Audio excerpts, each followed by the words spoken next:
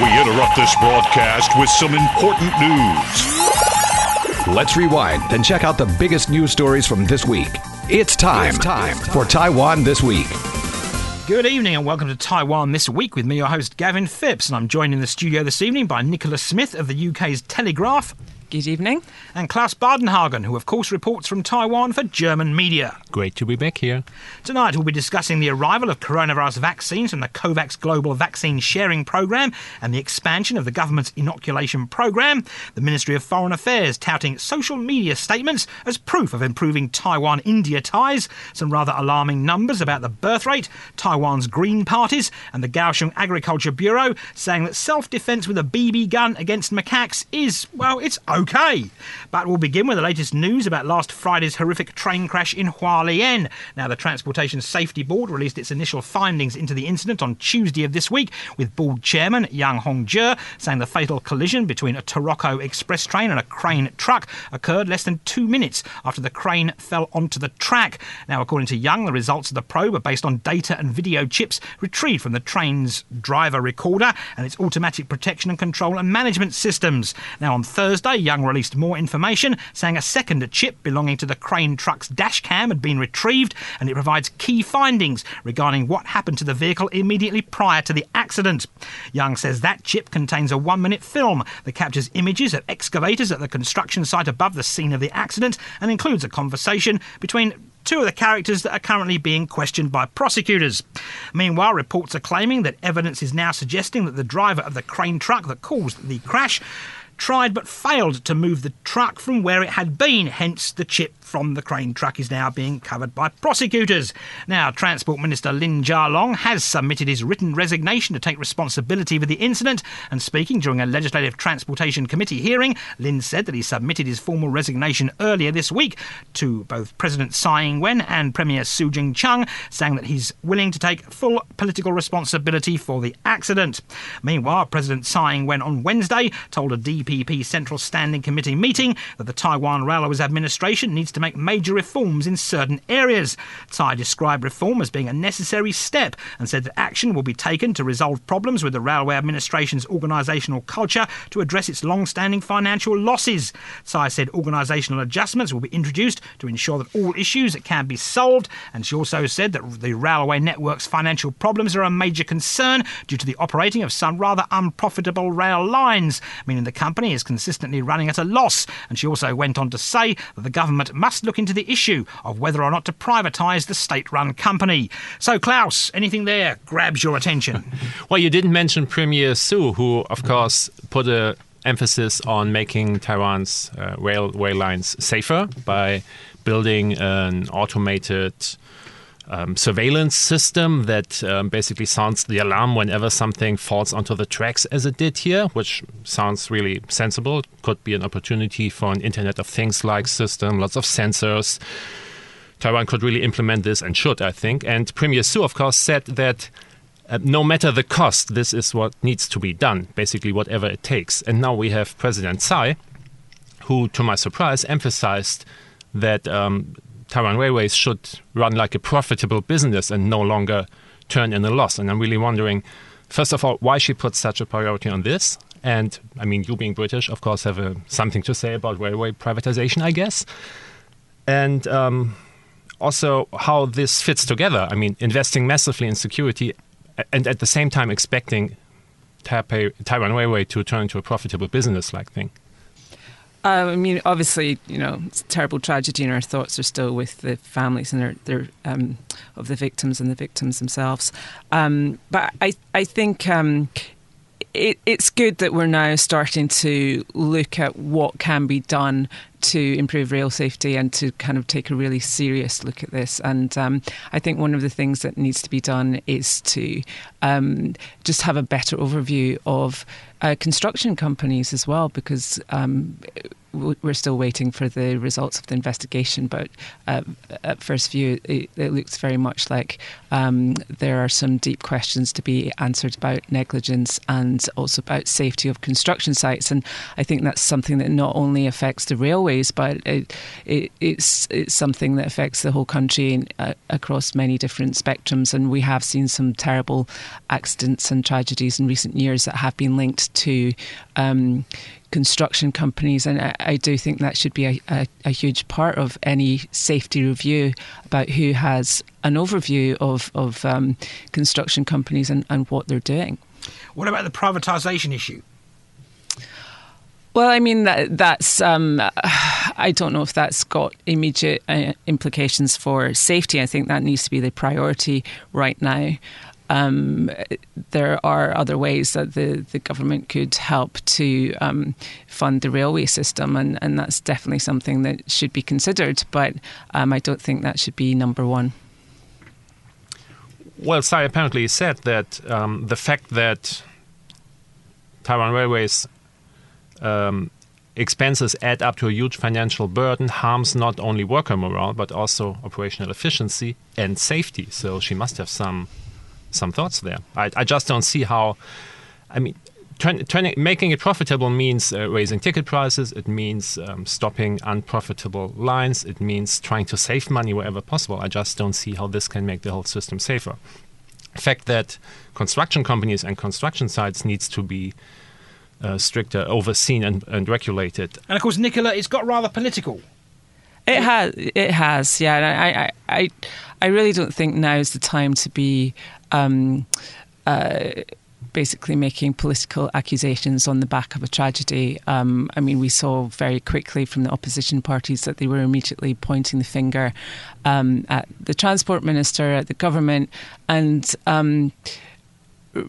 really, I think there needs to be time to allow the investigation to proceed and to reflect on what's happened, and not to take cheap political shots on the back of a tragedy. First of all, I really think that people's thoughts should be with the victims and their families, and then secondly towards how can we improve this, and then of course we need to look and see if there ultimately who is responsible, and if any political responsibility needs to be taken for lapses. But, you know, allow the investigation to find out first what's happened before you start making charges against individuals. I just think that's in very poor taste. Yeah, I'm not so sure that the KMT really made a smart move there. I think it was just 2 or 3 days after the accident. Transport Minister Lin Jialong had already offered his resignation, and then the KMT came out and said, now Premier Su has to step down and President Tsai needs to apologize. I think they maybe misjudged the public opinion or the public's priorities in that moment. And being the opposition party, of course, it's their job to jump at any opening allowing them to attack the government. But in this case, I think they also took a step back by now, because maybe they saw that this was not the appropriate step in that moment. And moving on now, the Central Epidemic Command Centre says that over 20,000 people have now received their first shot of the AstraZeneca coronavirus vaccine. Currently, only medical workers, employees at health clinics, pharmacies and government quarantine centres, as well as athletes representing Taiwan in the upcoming Tokyo Olympics, are eligible to receive the vaccine. And health officials say that number of people encompasses some 488,000 people. However, from next Monday, the vaccine rollout will be expanded to include epidemic prevention workers at the local and central government levels, as well as those with a higher risk of exposure to the virus due to their jobs. Now, the expanded programme also covers officials in central and local governments that are crucial to maintaining the epidemic prevention system. And it also includes village chiefs and several other people like foreign diplomats. If you're a foreign diplomat, you will soon become eligible to receive the vaccine. There's also, this week, the government said that, well, they're going to possibly open the vaccine to people that could want to pay for inoculations by late April. And they say they've got some between 5,000 and 10,000 doses will be reserved for those paying to receive the vaccine. Now, Health Minister Chen Shih-chung has been reiterating this week that there's no evidence that the AstraZeneca vaccine leads to blood clots, but he's stressing that the Epidemic Command Centre is continuing to monitor the situation closely and will adjust the rollout as needed. Now, Taiwan took delivery of its first shipment of AstraZeneca vaccines allocated through the COVAX Global Vaccine Sharing Programme this past Sunday.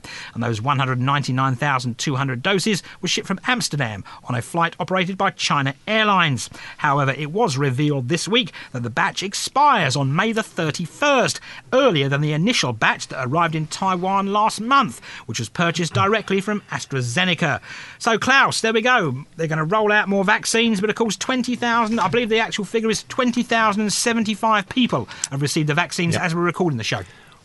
Well, vaccination started just about 3 weeks ago, so we could say roughly that the vaccination rate is like 1,000 jabs a day, which is really slow, because when you look at this new delivery of this new batch of AstraZeneca vaccine, it expires end of May. That is 9 weeks from now. And of course, the priority is to get it out there by now. So 9 weeks and 200,000 doses, that means that you have to vaccinate about 3,000 people a day. So that means if you don't want to run the risk of this delivery to expire, and maybe you cannot use it, maybe you need to throw it away, then vaccination has to, from now on, until the end of May, has to be at least 3 times as fast as it has been so far. So you need to, every day you need to vaccinate 3 times as many people, which is why, of course, government opened it up from the only healthcare workers to the priority groups 2 and 3. So let's see how it moves on from here. I am intrigued about the slow uptake of the vaccine, but I think Taiwan has a plan. I think it's also subject to global realities. It doesn't have many vaccines at the moment, but more are definitely in the pipeline. And the health minister has said that 20 million are in the pipeline. He hasn't said exactly when they're coming. But, the fact of the matter is that Taiwan has... it doesn't have an urgent need to do the vaccinations just now. The major implication is for travel. And so I think it's just being held hostage to the fact that there is a huge delay in the global supply chain. But we spoke to Minister Chen, the Telegraph spoke to Minister Chen a couple of weeks ago, and he believes that Taiwan will basically be on a par with the rest of the developing world in terms of vaccine rollout by the second half of this year. And I think it just requires a little bit of patience. To Taiwan's advantage, it can, because it is not vaccinating too many people at the moment, it can see how vaccine rollouts perform in other countries. And it does have a bit of a luxury of kind of watching to see what happens and whether it should adjust its own vaccination program. But, I mean, you do agree that it would not look good for Taiwan if they needed to throw away a batch of vaccines because they expired and not enough people were willing to step forward and say, I want to be among the first ones. Of course, but I think you're making a huge assumption there. I really don't think that Taiwan's going to throw away vaccines. I mean, those are based on your calculations. You know what the health ministry's plan is.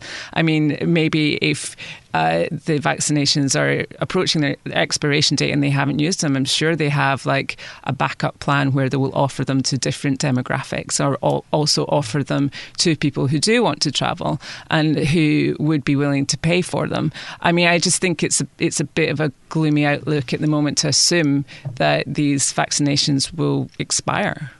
Do you think it's possibly people in Taiwan, Klaus, are a bit blasé about the coronavirus because, of course, it didn't really hit Taiwan badly? Yeah. And, of course, there's also concern about the safety of the AstraZeneca virus. Well, of course, people in Taiwan can afford the luxury of wait and see and how things are developing, and that's exactly what happened now. I mean, the first priority group was frontline healthcare workers. More than 400,000 would have qualified, and only 20,000 stepped forward so far and said, I want to do this.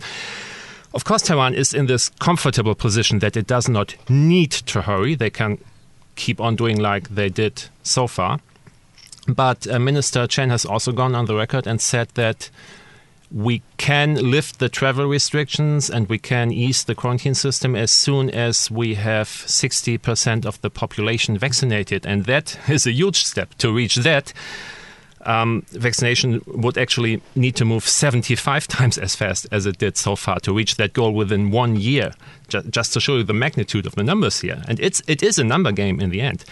And of course, Taiwan has the option of carrying on like it does so far. But I think at some point when the rest of the world is largely vaccinated, it also does not want to be that country that got stuck in the shutting itself off from the world mode. I mean, that's kind of a luxury problem right now, but the narrative of how Taiwan is seen and how it is reported internationally, it can change really quickly. And I think we need to see more public relations measures by the government to encourage more people and educate people more about the very small danger that AstraZeneca can pose in some cases.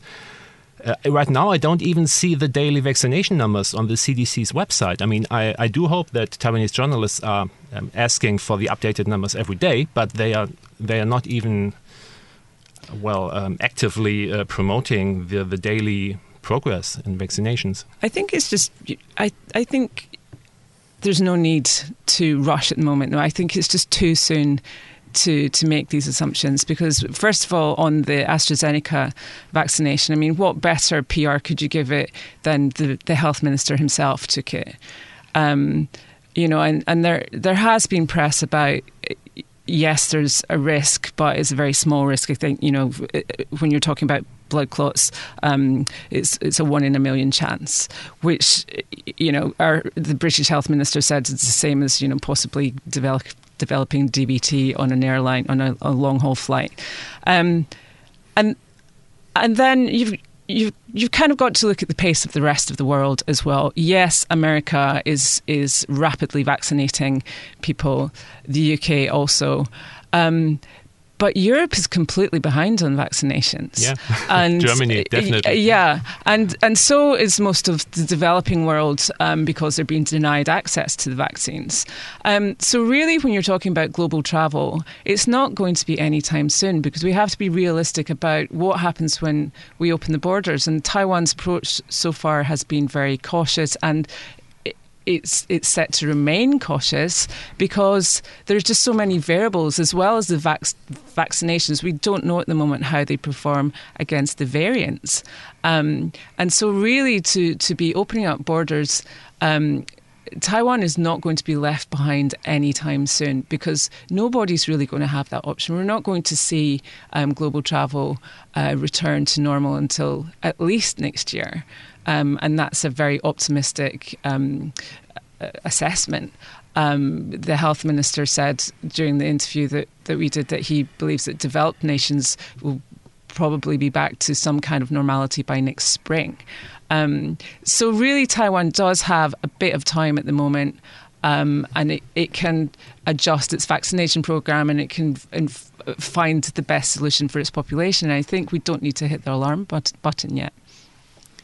Well, I think Taiwan is definitely well prepared to roll out a vaccination program because the problem in Taiwan will not be the logistics, unlike in Germany, as I have to admit, where it's just not work. In Germany, they have a lot of vaccine, but they just cannot roll it out quickly enough and reach the people and give them appointments. I think that will not be the problem in Taiwan with the highly digitized health system here.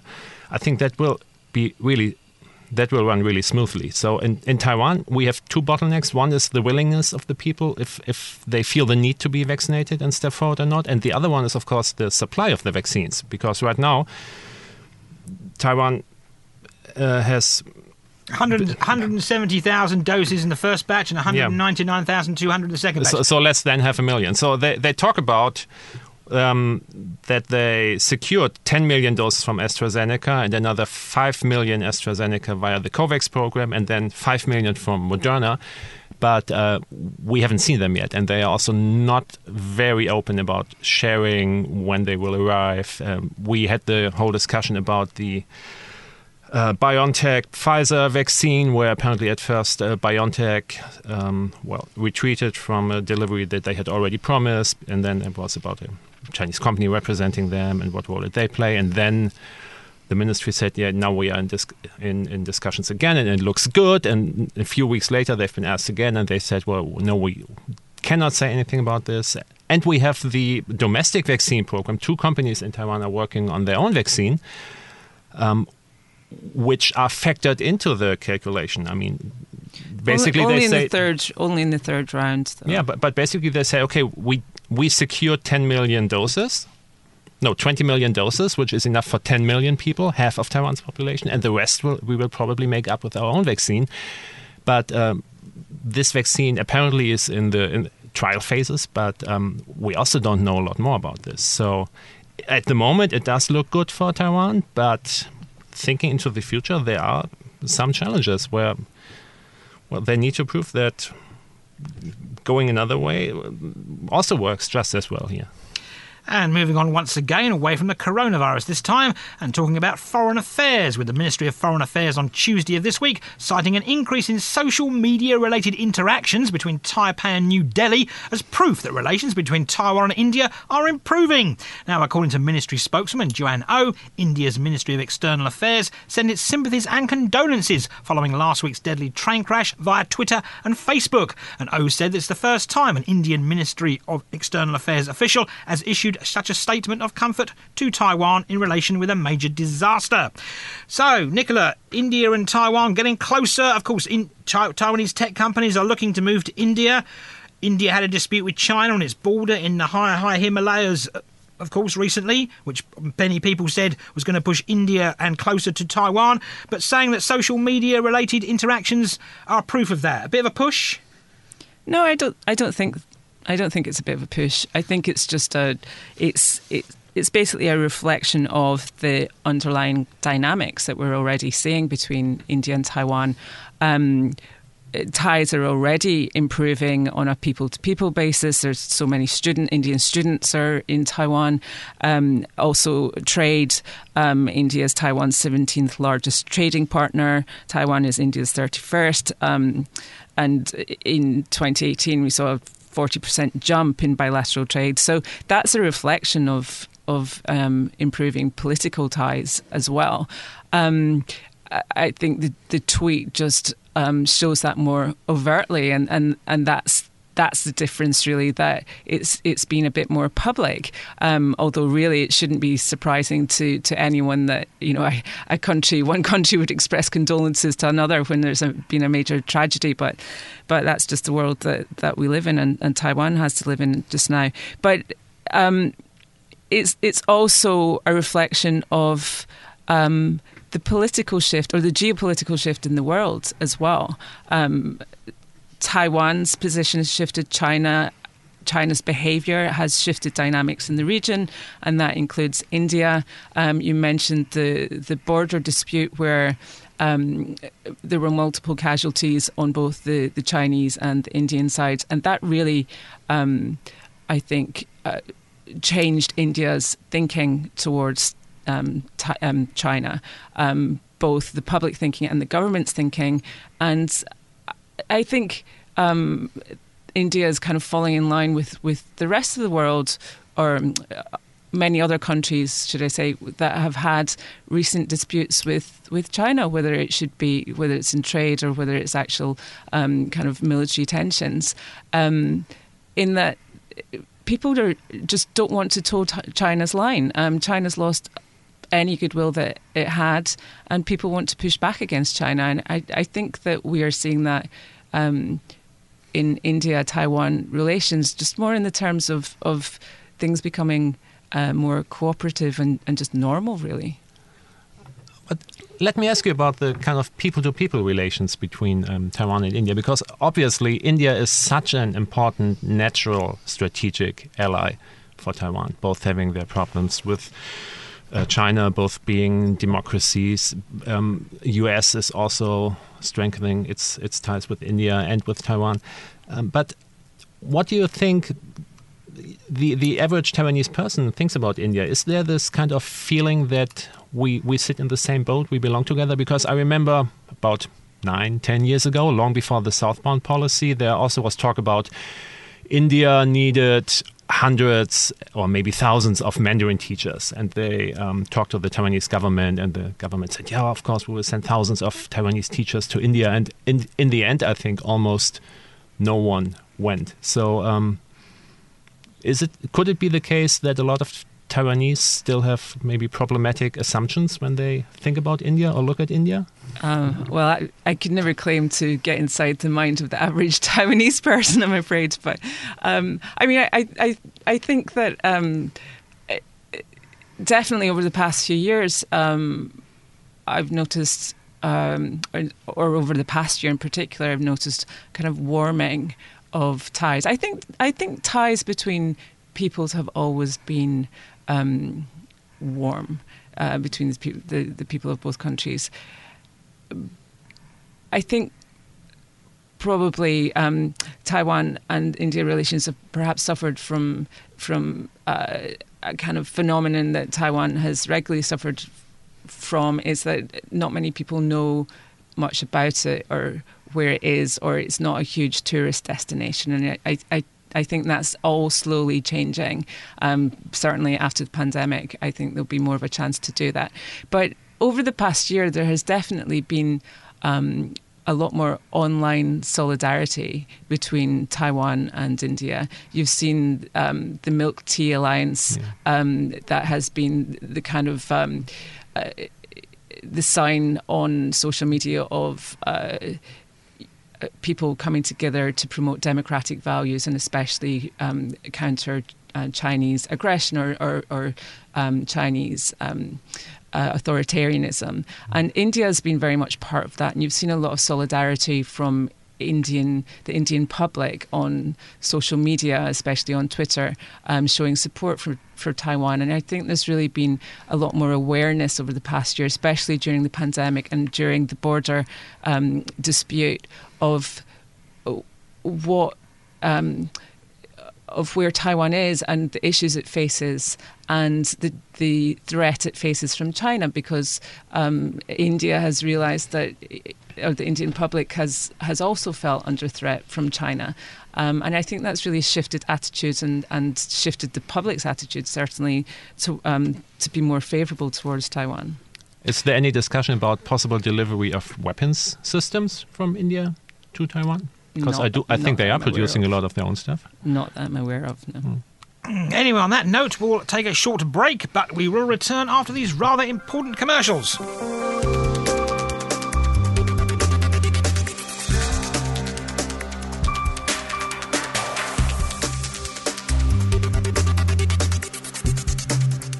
Welcome back to Taiwan This Week, and the Ministry of the Interior this week released the latest birth rate figures, and they were rather alarming, as they showed that 9,601 births were recorded in January, and that marked the first time the number has dropped to below 10,000 in a single month. The number of births in January of last year stood at 12,510, and the announcement of the new monthly low comes after the Ministry reported a record low 165,249 births for the whole of 2020. That figure was lower than the 173,156 deaths recorded last year, with officials now warning that marked the first time Taiwan has recorded negative population growth. Now, some analysts have said that the low number of births in January could be related to the coronavirus pandemic, as they say many people might have delayed wedding ceremonies, resulting in fewer married couples and newborns. However, they say whether that's the case or not can only be determined if the number of births subsequently rises or falls. However, a recent survey of young Taiwanese people showed that only 36.5% of men and 19.6% of women believe that marriage is important, a trend that some say is key to the island's low birth rate. So, Nicola, there we go. More people, basically nearly the same amount of people died last year as were born. Yeah, it's a problem that we've long known about, and it's not only a Taiwanese problem. It's also, you see the same kind of patterns in South Korea and Japan and East Asia. I mean, obviously, action has to be taken. It's not a sustainable. It's not a sustainable situation. There's a number of things that can be done and should be done. I don't know if they are being done, but certainly there are issues related to unaffordable housing, and also just low wages. People just can't afford to have children, and also a certain stigma about having children out of marriage as well. Taiwan's quite a conservative country, and so. the government really does have to, and I'm sure it is looking ahead to try and find solutions, but they do need to be urgent. And I definitely think that more immigration and making immigration easier would be a big part of that solution. Definitely. I mean, immigration, naturalization, that once you decide you really want to have your roots here, it's easier to become a citizen. I mean, that's all been, as you said, that's all been discussed for a long time. And what we are seeing is some like piecemeal little reforms here and there, a little bonus for parents, maybe in Taipei City and another one in New Taipei City. And they are lowering the kindergarten tuition fees a little bit, and now they introduce a new speculation tax on owning and selling property. But none of this is actually going to sway a number of people's minds here. So what I think needs to be done is, on the one hand, implement a lot of these steps that have been discussed for a long time in a more succinct manner, and on the other hand, really be serious about changing the immigration situation, because otherwise demographics is moving really, really slowly, and we can already see where it's going to go in the next 10 or 20 years. And I don't want to sit here with you guys in 10 years again, and now it's the first time that the number of births has fallen below 5,000, and we still complain about the same situation and the same problems. What about the coronavirus issue? Trying to partly blame the coronavirus issue, Nicola? Well, it could be true, but I don't think that's conclusive yet, is it? But I think there is a dynamic where people don't want to have children outside of marriage because they will be judged. And that's not exclusively Taiwanese, but Taiwan is quite a conservative country when it comes to family values. So maybe that is a factor that's played into it. Although I don't really know if there have been fewer weddings this year. I mean, I went to one a couple of weeks ago, and certainly it's possible to get married. Was the bride pregnant? No, she wasn't. Oh, right, okay. And it wouldn't have been a problem if she was, but she wasn't. I think really when it comes to both marriage and children, they're very much intertwined in terms of young people, I guess, just don't feel they can afford to do either. They don't feel that graduate wages haven't shifted for years, and they're still very low. And I think that's one of the kind of major issues at the heart of this, is that young people are qualified and they're not finding the well-paid jobs that they need, or they're just not being paid enough. So they can't afford to then have their own place. And I think all of these factors are really delaying both marriage and childbirth, and that's one of the things that needs to be addressed. And Taiwan's Green Parties are the subject of a new book by David Fell, the director of the Centre of Taiwan Studies at SOAS University of London. Titled Taiwan's Green Parties, Alternative Politics in Taiwan, the book explores the history of Taiwan's Greens from the mid-1990s to today. And I spoke with the author about where the Greens have been and where they're going. So, good evening, David. Yeah, good evening. It's nice to be back on ICRT. Right, and of course you've written a book. It only took 9 years, but of course the book is about Taiwan's Green Parties from their beginning to the current day. So let's start at the beginning of your book with, of course, the Green Party had initial success when it first formed in the mid-90s. I mean, and of course it won a legislative seat in the 1996 election. So why do you think it had such an impact in the mid-90s? What was happening in Taiwan in the mid-90s where the Green Party got votes? Well, I think that it's partly to do with its relationship with the DPP, because the DPP tended to be seen as the party of the environment.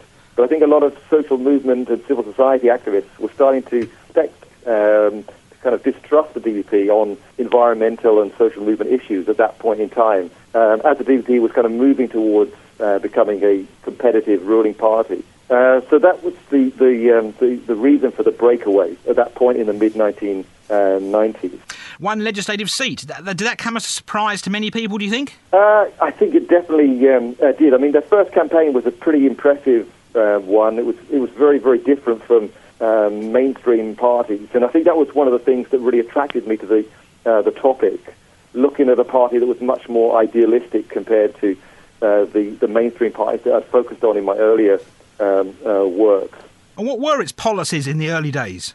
Well, one of the key kind of focus is something that's pretty topical today, and that's nuclear power and opposition to the fourth nuclear power station. So they were able to push recall campaigns, for example, against KMT politicians that were pro-nuclear, and there was a Taipei City referendum on the fourth nuclear power station on the same day as the presidential and National Assembly elections in 1996, and that was one of their key kind of appeals. But they had other alternative appeals, such as on indigenous issues, on gender, and I think that kind of alternative nature was one of their kind of key appeals, and even is to this day. What about their support base in the early days? I take it this was mostly centred in the big cities in Taiwan. Yes, I think you're right there that for much of the party's history, the focus had been on Taipei City, although interestingly, the first seat they win is actually in Yunlin, in the southern central part of Taiwan. They tended to appeal to well-educated university students, urban dwellers, younger voters. And do they get influence from Green parties in other countries, namely Europe? Yeah, I mean, I think this is one of the things that really makes the book interesting internationally, that everyone knows about Green parties in Europe, and it's definitely the most international party in Taiwan. So just in that first campaign in 1996, the Green Party of England and Wales sent a representative to support their campaign. And that had a big influence on them, because I think the Green Party does put a lot of stress on its international engagement. It's a founding member of Asia-Pacific Greens and joins Global Greens events. So in a way, it's part of Taiwan's civil society international relations. And did it take lessons from the European or other Green parties from around the world when it formed its policies? Yeah, I would say there's mutual learning. I mean, particularly in the early stages, they're trying to learn about what it means to be a international Green party. So they are welcoming delegations from Europe, but also from Australia. For example, Bob Brown comes to Taiwan in the first year of the party. There's representatives from Germany, from the UK coming in those first couple of years. And then later on, the Taiwan Green Party does work together to support Green parties in other Asian countries. For example, they've been very supportive of Greens in South Korea and Japan, who actually emerged a little bit later than the Taiwan Greens. But after 1996, it all sort of fizzled out for the Green Party. I mean, why was that? I think there's a number of reasons. Internal problems, not raising enough funds, key figures moving away to study abroad, the rise of the DVP actually coming to power seems to have an impact on the party. So I think there's a mixture of factors. I think one of the constant challenges for small parties, including movement parties, is that the big parties will often poach their leading figures. So if we look, for example, at the DVP, they've often kind of recruited Green Party figures. I mean, of course, when Chen Shui-bian came to power in 2000, did the Green Party sort of follow him, or did they weren't too adhering to some of his policies? Yes, I mean, there's always been a kind of a complex relationship between the Green Party and the DVP. So on some issues, they have been able to kind of work together. At times, they've worked together on anti-nuclear activism. But there's always been a suspicion that the DUP is not really that sincere when it comes to social, environmental issues. So often there's a constant battle within the party. How close do we get to the DPP? And that's often, in the book, we see very heated arguments about this question. The party does shift position over time. And, of course, the Green Party has made a return in recent years. But, of course, it's not the Green Party from the mid-90s. It's more of a wide-ranging Green Party that incorporates many, many issues. Yeah, I think you're right that the party does adopt quite a different kind of more diverse image when it re-emerges in around 2005, 2006, that puts a lot more focus on things like gender issues, for example, LGBT rights. It's talking about same-sex marriage before the other mainstream parties. It's also the first party to nominate openly gay candidates back in, 2010. So it's often kind of ahead of its time. It takes the mainstream parties a bit longer to kind of adopt its positions. Do you think that mix, the blend, the potpourri of ideals could maybe be stymieing the party from growing? I think you're right there. That it's always a challenge. How big is the market for some of these kind of niche issues? To what extent can they get a balance between idealism and actually being effective in elections? But I think that Taiwan's democracy does need diversity and alternative voices. So I think that's one of the reasons why I think it's quite important that these kind of civil society representatives do get into parliament, either in these kind of movement parties or influencing mainstream parties, such as the way that the social movements have tried to influence the DPP. And what about moving forward? Yeah, I mean, that is a good question, because after every election defeat, then the question is raised about what direction do we take? Because in the last election in 2020, the party allied very closely to the DPP, and that alienated a lot of its former supporters. So at the moment, the way I see it, the party is trying to kind of reconnect with its social movement roots. And it's a kind of a challenging rebuilding process. But it's a competitive market out there, because there's a number of social movement-linked political parties that it has to compete against. So in that respect, the environment is a little bit more challenging than when it first emerges, when it's basically the only alternative party. But now there's others, such as the New Power Party, the state-building party, to kind of compete for that kind of growing but still limited market of voters. But of course, in Taiwan, these smaller parties seem to have a way of imploding. Yes, you're right. And I suppose in a way that's one of the things that makes the Green Party a little bit different. That a lot of small parties join elections, suffer a setback, and then basically just disappear. So, for example, some of the parties that were standing for election when I first came to Taiwan as a student, these kind of leftist parties, joined elections, had a little bit of limited success, and then collapsed and stopped taking part in elections. But the Green Party seems to lose and then recover.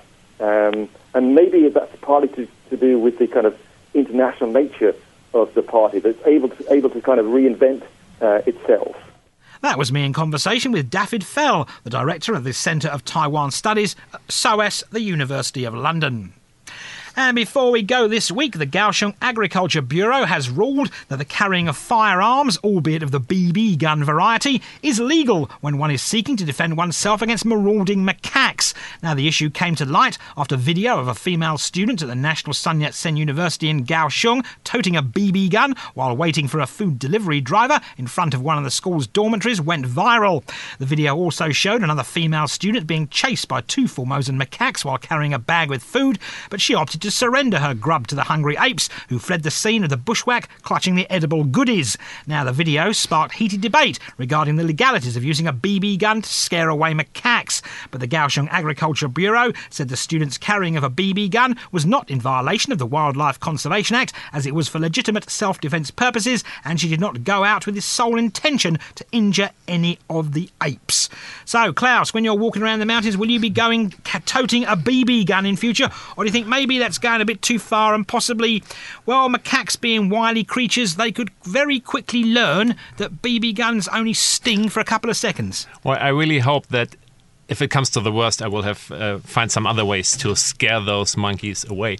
But listening to this story, I mean, on the one hand, maybe it's a good sign to see young Taiwanese people who know how to handle a gun and are not afraid to use it. I mean, we had all these discussions about military preparedness. But on the other hand, I don't really want to see any kinds of guns out in Taiwanese society more widely, not even BB guns. I mean, this sounds a little bit like the government authorities are now giving carte blanche to people to carry those soft air guns with them. And I don't know, did they shoot plastic pellets or did they shoot little metal balls? I mean, these things can be really dangerous as well. And just giving out the message, it's not really dangerous, and you can use it to shoot at animals when you think they are bothering you.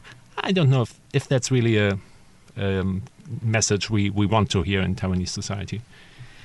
I do think it's sending out the wrong message. If you can shoot at a macaque, then where do you stop? Do people start shooting dogs or cats with BB guns? I'm very uncomfortable with the idea of shooting BB guns at any animal. At the same time, macaques are really scary, so there needs to be some kind of solution as to how to defend yourself from them, especially if they're stealing food. One of my friends was mugged once by a macaque and had his water bottle stolen, and he described being trying to face down a gang of monkeys, and it can be quite scary. And there is a threat to human health as well. I mean, if someone gets injured. So I don't know what the solution is to defending yourself from macaques, but I think there does need to be some advice, especially on this university campus where it seems to be an issue of coexistence. And I think Gavin makes a good point as well of what if the macaques then get their hands on the BB guns, then we're all in trouble. An armed macaque. Klaus? Well, you better run or know how to climb a tree. Yeah, that's a dangerous situation. Macaques can climb trees, mate. Yeah, I know. So you need to learn how to climb faster. I mean, what did your friend do? They surrendered the water bottle, or did they give it? He got it ripped out of their hand. No, he surrendered his. It was actually in India at the time. It wasn't here, but he said he was just walking along and he got surrounded by a gang of macaques, and they were getting quite aggressive, and they clearly wanted his water bottle. So he handed it over, and then they fought over the bottle, and he felt quite ashamed at having surrendered to the monkeys.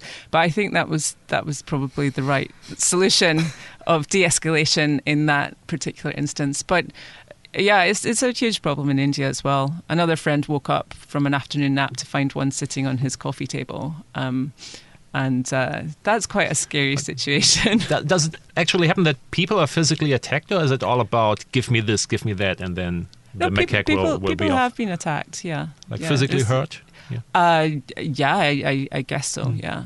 But of course, Klaus, the government here has always advised people when going to certain parts of Taiwan where there are macaques, do not have anything in your hand. Do not have any edible items in your hand. And obviously bags are a problem, of course, because these macaques in certain parts of Taiwan are known to have grabbed bags off people. Yeah, so if they cannot go for the easy prey, then you got to up the stakes, and then they go for whatever's in your bag, probably, yeah. There you go, and we'll leave it there here on Taiwan This Week. And I've been joined in the studio today by Nicola Smith. Thanks for having me. And Klaus Badenhagen. Nice to be here. Thanks for tuning in to this week's edition of Taiwan This Week here on ICRT with me, Gavin Phipps. And don't forget to check out the Taiwan This Week podcast on your favourite podcast app, where you can get access to all our previous shows. Tune in again next Friday evening at 9 for another informative look at the top stories of the week with Taiwan This Week. And don't forget to also check out our podcast on our website, icrt.com.tw. Now keep it here for more music and news only on ICRT FM 100.